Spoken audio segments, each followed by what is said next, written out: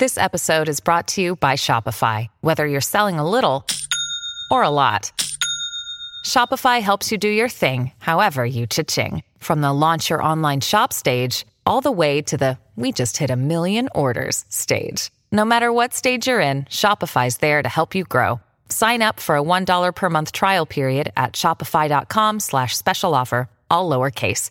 That's shopify.com/special offer.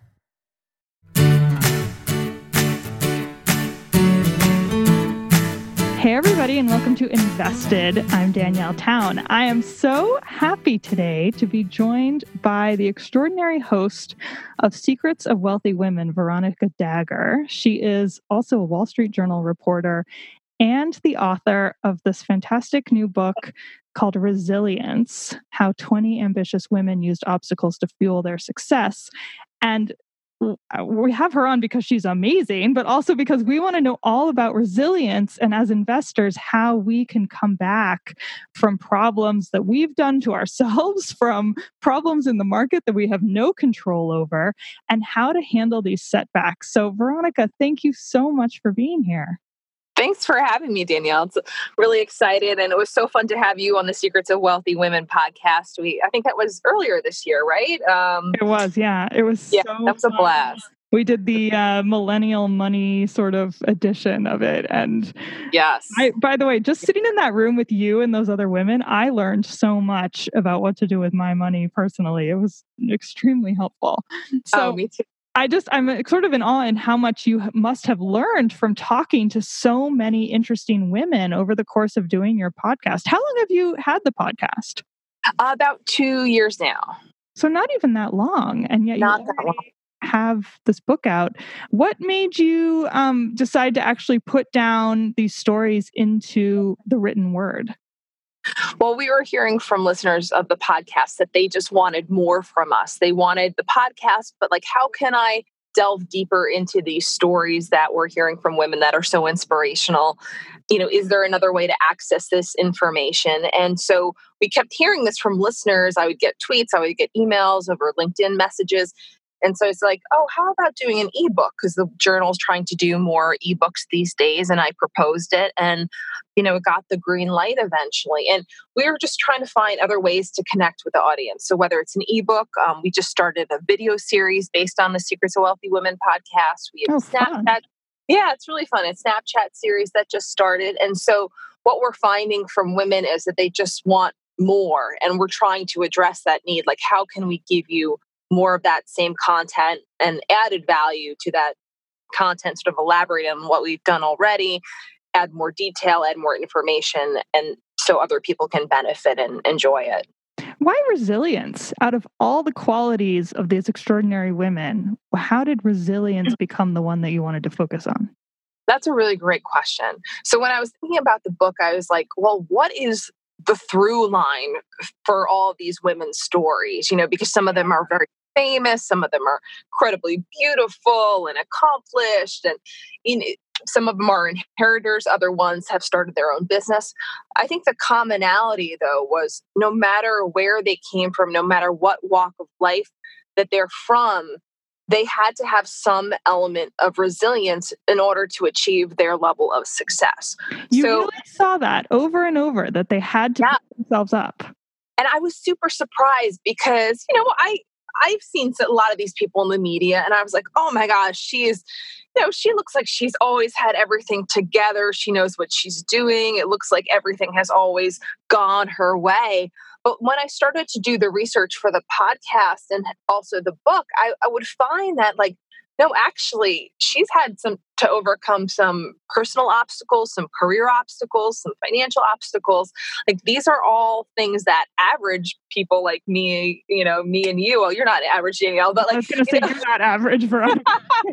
That's pretty sweet. But just a typical woman would have to overcome. And so I was like, wow, I think that's so important to share that, because when you're out from the outside looking in, it's so easy to be like, oh, she's got a great life. Everything always goes her way. In reality, no, sometimes things can really go badly. But the ability to come back from that is what differentiates the women who are sort of successful from the women who are like super successful is being able to take those punches or, take those knocks and spring back up sooner than later. I mean, this is something that I've been thinking about a ton because I was just in Denver, Colorado, visiting some friends, and a bunch of my friends are in startups and kind of investing in startups and being in startups and generally in that world. And so it's a lot of failure all the time. Yeah. And I was telling them about my newsletter and my podcast and all the stuff I have going on and all my failures and investing. And we all just sort of sat there and went like, God, nobody really knows what they're doing ever. No. Do you have that feeling from talking completely to successful, like people who we would say, oh, they have it together? Do you have No, so much like it's like, some of these events I've been to, I was recently at FinCon and they had some very, well-known people there. And some people like, I was just kind of making it up as I went along and even like, if you think about like the stock market and you ask investors what they're doing and it's like, oh, well, how does she or he know more than the other guy? Some of it's just like really good timing, really good guesses, some educated guesses, but we're all sort of making it up, whether it's in our personal lives or careers. We're just all trying to figure it out. Absolutely. So what was the most intense failure that you put into the book and how did they pick themselves up from that very deep hole? Well, Barbara Corcoran, who from CNBC and from Shark Tank, and she is this incredible woman. She's so much energy and so much focus. But she had the Corcoran Group, which is, a real residential real estate company, New York City mostly, but then it branched out around the country. But the Corcoran Group, as it became, it almost failed, almost went bankrupt 7 times, she told me. She was on the brink. Times? Yeah, she was on the brink. She said she was on the brink almost 7 times. And, wow. And as you know, she went on like years later, I forget what year, it was like 2000 something, 2001 or something. She sold the business for like 66 million, and now she's like this famous TV commentator and she's, super respected. I mean, she's always been very respected in the business. But the fact that she came that close that many times as an entrepreneur, but was able to somehow pull it out and save the company, save other people's jobs and make it work, I think to me was really, I think that shows a lot of resilience. And with her, she's fascinating because she grew up in a situation where her family, she came from a big Irish family and they didn't have a lot of money. The parents were often just struggling to pay the bills. And so from her background, she grew up almost always on the brink of poverty and perhaps bankruptcy. Like her parents were very, sort of working class and things were tough often. And so she went from, I think that's a benefit for her actually, because she grew up from not having a lot. And so this idea of like losing everything and the risk you take in entrepreneurship and this thought of bankruptcy wasn't as scary to her because she was used to just not having a lot to begin with. And she knew that, right? She knew if she lost everything, she could somehow figure out a way to make everything back again. Like she did that as a kid, she can do that as an adult.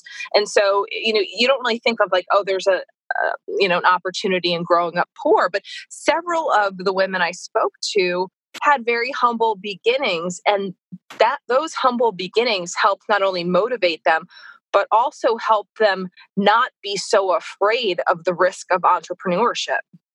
That makes complete sense to me. To have your baseline be nothing, let's say, to simplify it, right? But like, let's say your baseline is nothing. If you lose your business and you go back to nothing, well, all right. You didn't lose that much, right? You just had an opportunity to make things better and it didn't work out that time, but maybe the 5th time it'll work out. Oh, it didn't work out the 5th time, maybe the 6th time, maybe the 7th time we got to 66 million. Yeah. Right. And like you stayed with it, you have that courage to stay with it and it'll be okay. And you have that faith, you have that confidence and that knowledge of your abilities. It's not an arrogance, but it's just a confidence that you'll be okay. Yeah. I do see that in some investors who are, by all worldly standards, extremely successful and have large amounts of money under management, professional investors who have large amounts of money under management, and the fear of losing that money and thereby their social standing and their standard of living maybe, and the people who they have access to and who respect them, and the news that they might no longer be in, and et cetera, et cetera, et cetera. That fear can make you make some bad decisions. And if you have that, you have so much more openness and availability inside to be courageous. Totally. And I think it really comes down to knowing that you are more than your bank account or your investment account. You are more than your business. You are more than your social standing or the house you live in. Like, there's more to you as a person, as a woman, than what these exterior trappings are, so to speak. Like that's not fundamentally who you are. And if you realize that, I think the sky's the limit. I was really struck by the story of Melissa Francis, who's a reporter, and her sort of origin story was that she wanted to be a newsroom producer, I think it was, and then got a job, and then got fired from that job within a few months, and had nothing. And so she started driving up and down the East Coast in a rental car, trying to just get literally physically into the door of a TV news station to hand them her resume. And so she would lie that she had a meeting with the rival station so that she would say, "Oh, I'm in town to meet with them. I'll just drop off my resume." And they'd go, "Oh, okay." And she did that for months. And what really struck me, because when you're living this, you don't know how long that's going to go on. It could go on for a year. And so it went on month after month after month. And she said it took 6 months before she finally got hired. 6 months of that. That's right. But in those months, God, how much torture and uncertainty there must be. For sure. Yeah. It's like about being uncomfortable with that uncertainty. And again, like knowing you're going to make it. But I loved her story. I thought it was hilarious. But evidently that's a thing that people do when they're trying to get a news reporting job, is that they will use that strategy and be like, "Oh, so-and-so across town's going to meet with me.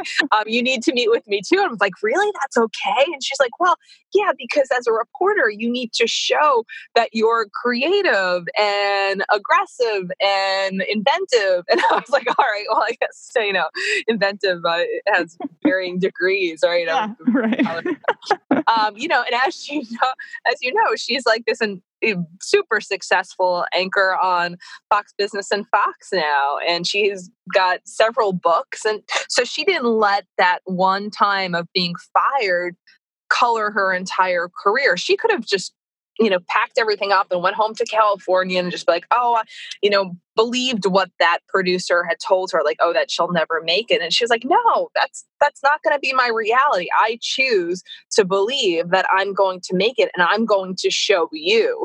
And she did. Yeah, I loved what she said. I even copied it, so I'm going to quote her. She said she realized that, this is not the quote yet, but an important part of recovering from a career setback is to set a new and bigger goal and then take just one step forward. So, quote, "You don't have to make up for the setback all at once. Don't even map the whole route to recovery. Who knows what will change along the way? Rather, tackle the recovery one step at a time to build back confidence and endurance." End quote. I love that. So I love great. that because it's so detailed. Like, yes. Yeah, because you can talk about resilience and about getting through failure, but like literally when you wake up, how do you make yourself go back out and try to get your resume through the door? So the way she did it was one step at a time, over and over and over. So smart. Yeah, just take it step by step. And then I think that path becomes clear, because if you don't see the whole chessboard, if you just see that one move ahead of you, you just take that one step, make that one move, and then the rest will start gradually unfolding. And she's a perfect example of that. She's a Harvard grad, and she thinks very strategically and very, very sound in terms of her reasoning, and but also very approachable as well. Is there anybody you talked to who failed and didn't end up succeeding? Is there anybody who failed at something and just threw in the towel and said, "Then I switched to something completely different"? That's a good question. Well, I don't know if necessarily this is completely different, but Mary Higgins Clark, the famous novelist, she had 60 short stories rejected. She kept writing and writing, and people were like, "Oh no, you're a terrible writer. You're too superficial." Like they would basically, back in that day, editors would write back almost like insulting things to people when they didn't accept their pitches, evidently based on what Mary said. But she just kept going. She kept, she kept failing, kept getting these rejection letters, kept piling in. And then, I think at one point, she was writing these short stories that weren't getting accepted. The short story market dried up because evidently it used to be a thing where in various magazines, you would read short stories. Anyway, so her friend, I guess, who was also her agent at the time, said, "You know what? Why don't you give up on the short stories and pivot to novels? Start writing books."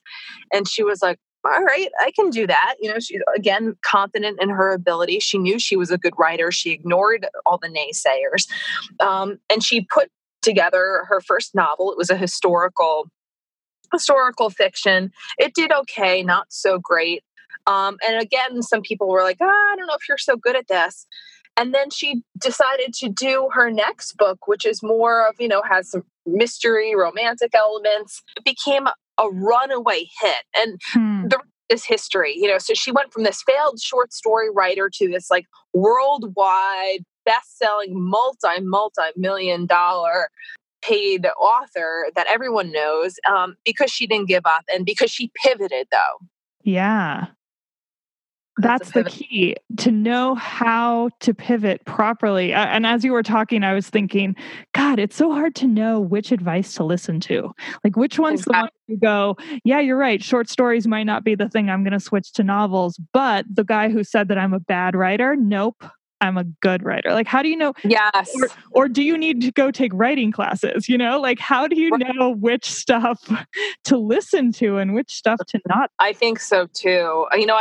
Some of the women I spoke to, many of them I spoke to, said gut instinct plays a role in their success. Now, you can take what you want from that in terms of applying that to investing, but in terms of career, in terms of life, gut instinct plays a part. So, for example, they know when their gut they're going to be successful. They know in their gut that they can make it.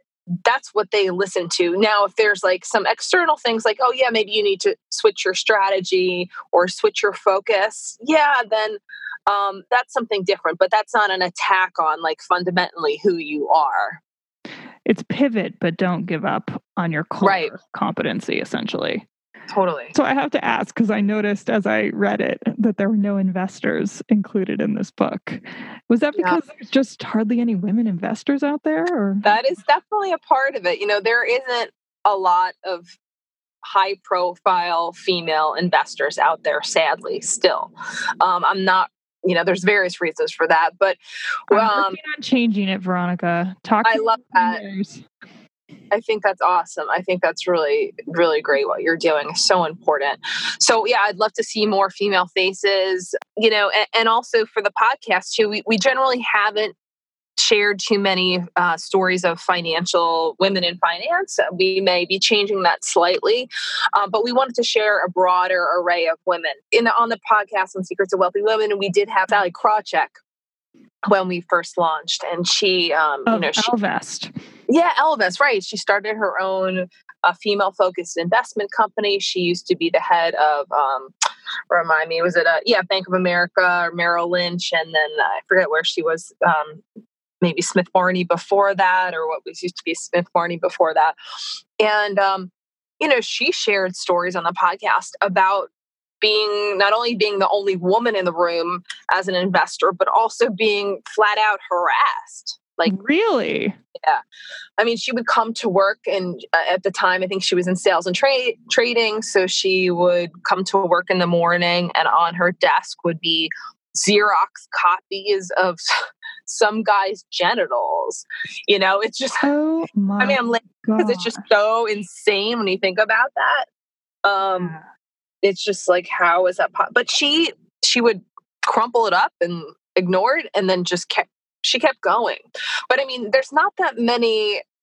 I don't want to say there's not that many, but it takes a very special type of woman to be able to completely ignore that and keep powering through. And obviously she didn't completely ignore it. She, all these years later, she still remembers it and it was still traumatic, but being able to keep going, even though you are up against that sort of opposition. Now, I hope that sort of thing isn't happening to young women on the floors of trading floors, if they still exist. But, I think hopefully Wall Street is working to change some of this, but also there's several women I still speak to, and off the record, they will tell me it's not always easy being the only woman in the room still.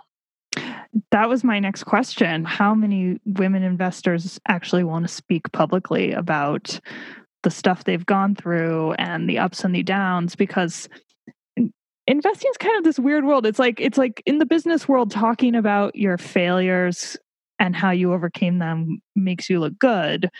But for investors, somehow having any failures makes you look bad. People don't like to talk about it that much.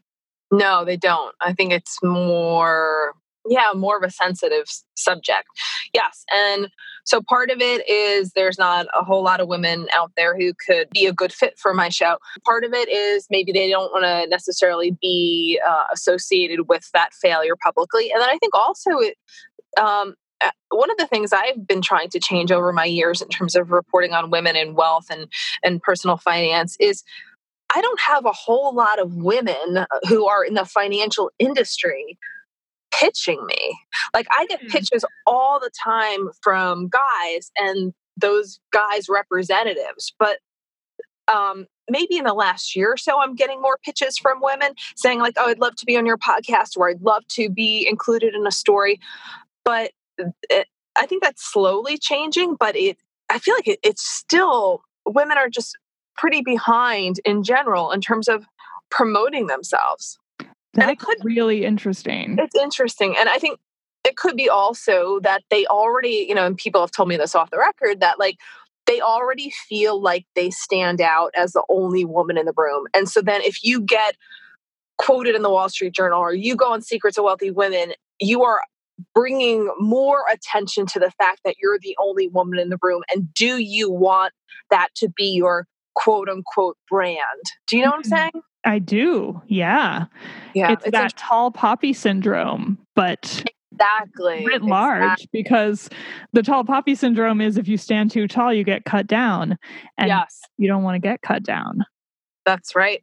And would you say that's true? You see that particularly amongst women who are professional investors, not so much the women who are in business. Exactly. It's very finance specific, I would say. I think other industries that potentially have been more friendly to women don't necessarily have that same issue. I think entrepreneurs definitely don't have that issue. I think entrepreneurs know they have to be the face of their brand. They know they have to be out there hustling for whatever coverage that they can get because they need to sell and they need to represent, and they're not afraid. So even those entrepreneurs who are shy, I see themselves, they're coming on and they're pushing themselves to have these conversations with me, even though I know some of them would rather just be low key.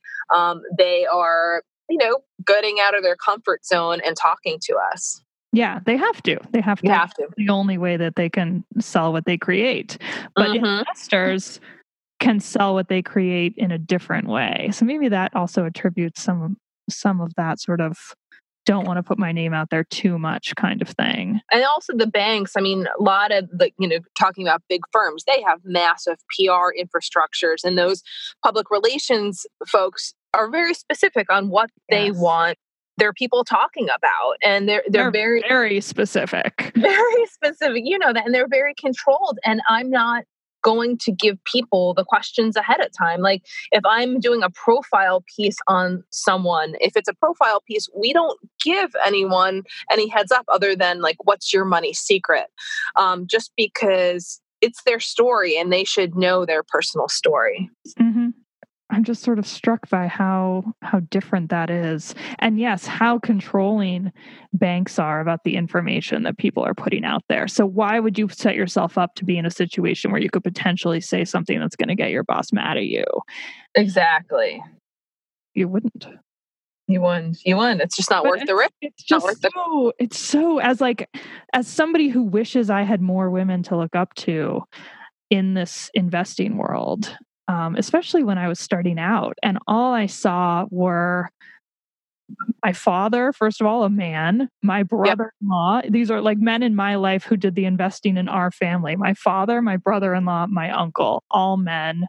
When we started talking about investing, it was Warren Buffett and Charlie Munger, the greats, of course, and then many other greats, all men. It would have been so nice to have a woman there in that list, somebody to see like, oh, she's doing it, and she's doing it in a way that is true to herself and might be a little bit different.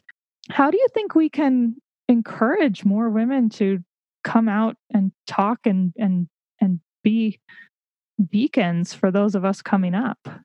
That's a really great question. Some people will say it starts at a younger age, like, so getting to the women or the girls when they're in high school or even before that, and encouraging them to pursue financial professions and getting into the schools and the colleges and incentivize them to be part of investment clubs. I know there's a couple companies, sponsoring investment clubs and bringing their female portfolio managers to go speak to the investment clubs to show, give a role model for those girls.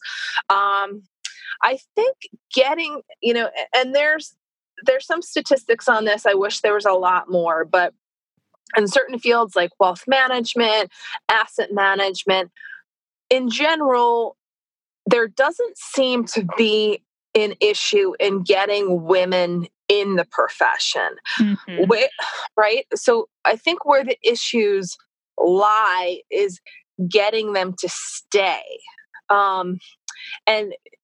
So they'll do a couple years, and for various reasons, sometimes it's personal reasons, caregiving type reasons, they'll leave because the hours can be super demanding. But for other reasons, such as you mentioned, they don't have a woman to look up to in the C-suite. They don't see a path. It makes them want to leave because they don't see an option, and they keep hitting their head against the same wall. So how do you I think the question I'd like to see explored more, and I'd like to explore it more myself, is like, how do you get the women in the middle to stay?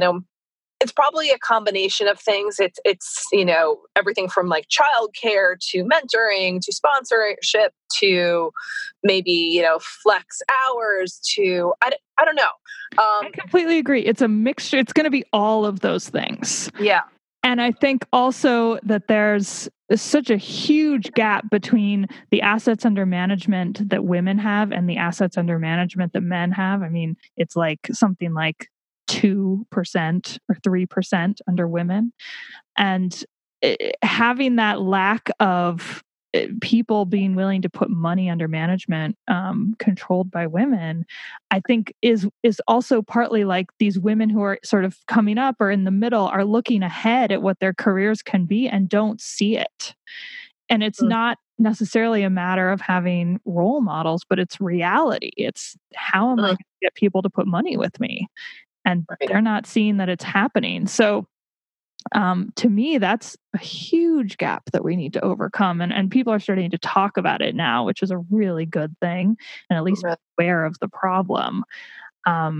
There's a fantastic group in Silicon Valley of VCs, women VCs, who have started consciously making sure that women are pitching to other women entrepreneurs are pitching to other women VCs and making sure that they're consciously getting in front of the people with the money. And I think that the professional investing world could definitely do more in that sort of vein. Yeah, I think there's definitely more to be done. And to your point, like, I can't imagine how difficult it is to be like, so it's rare to have some of these women in higher level roles, but not to mention like women of color. Like we had Carla Harris on the podcast. I mean, I can tell you, I can literally count on one hand how many female women of color there are in senior roles at the banks or in the financial firms. I mean, I think it's that much more difficult for women who in that situation. And how do we help them and help elevate them as well? Well, I think the work that you're doing is a huge part of it. I mean, just putting this book out, which I really enjoyed reading and getting to just see like literally woman after woman on the page I mean, their stories are great, but just having that representation alone, it just really struck me as I read it, how successful each of these women were. And that there's these threads that run through their stories of going through failure, of having setbacks, of getting fired, of losing money, of going bankrupt, and then picking themselves up and going forward over and over and over and over, and reading it like that next to each other.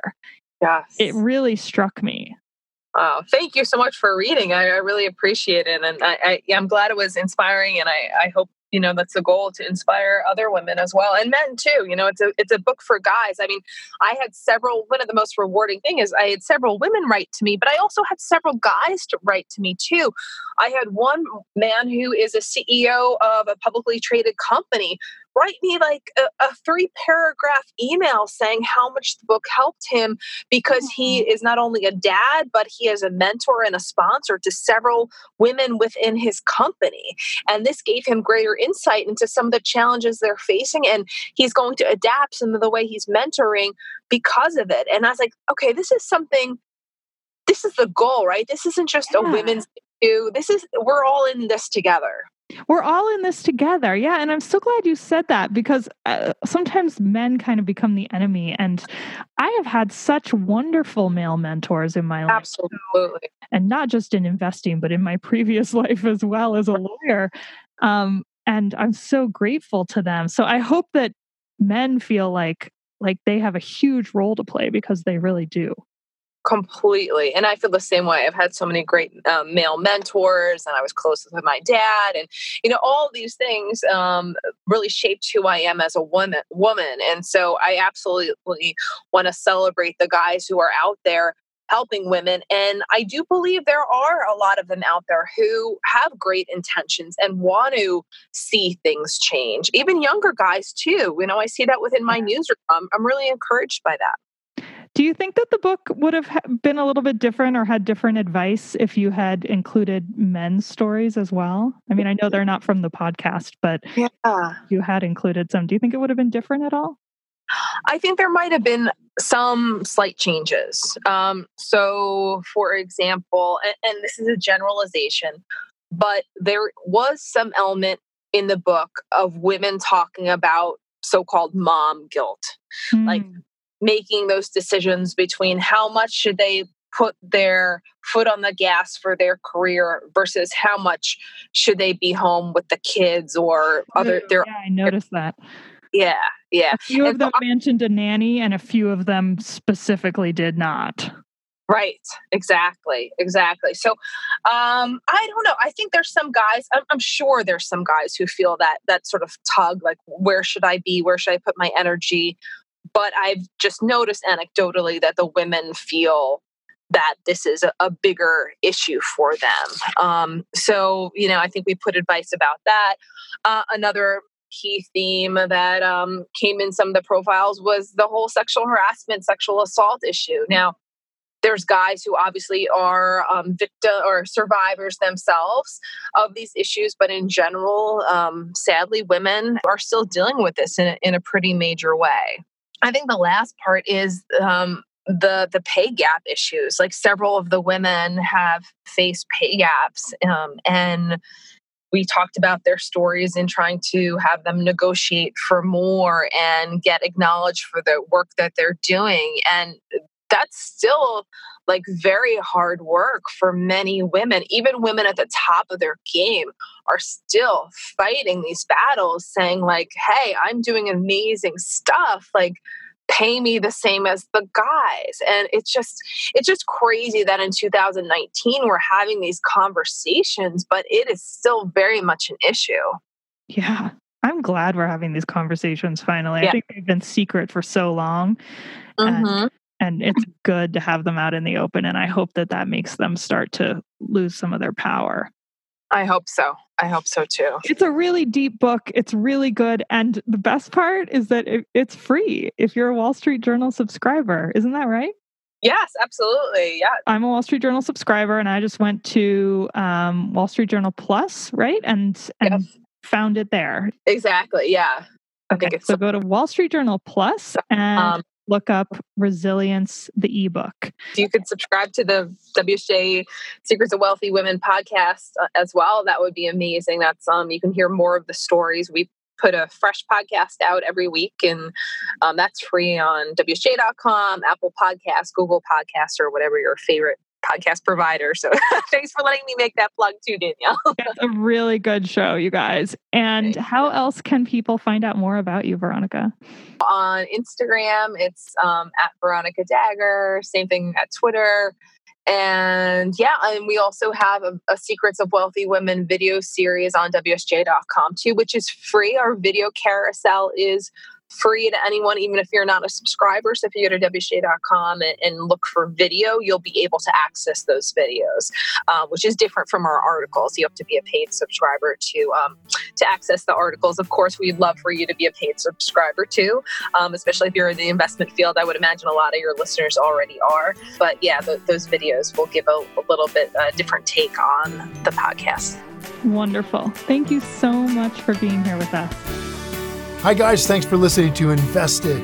If you enjoyed this episode and you want more information, including show notes and more episodes, visit us at investedpodcast.com. There's a special offer waiting for podcast listeners to attend my 3-day investing workshop absolutely free. So just head to investedpodcast.com. Everything discussed on this podcast is either my opinion or Danielle's opinion, and is not to be taken as investing advice, because I am not your investment advisor, nor have I considered your personal situation as your fiduciary. This podcast is for your entertainment and education only, and I hope you enjoyed it.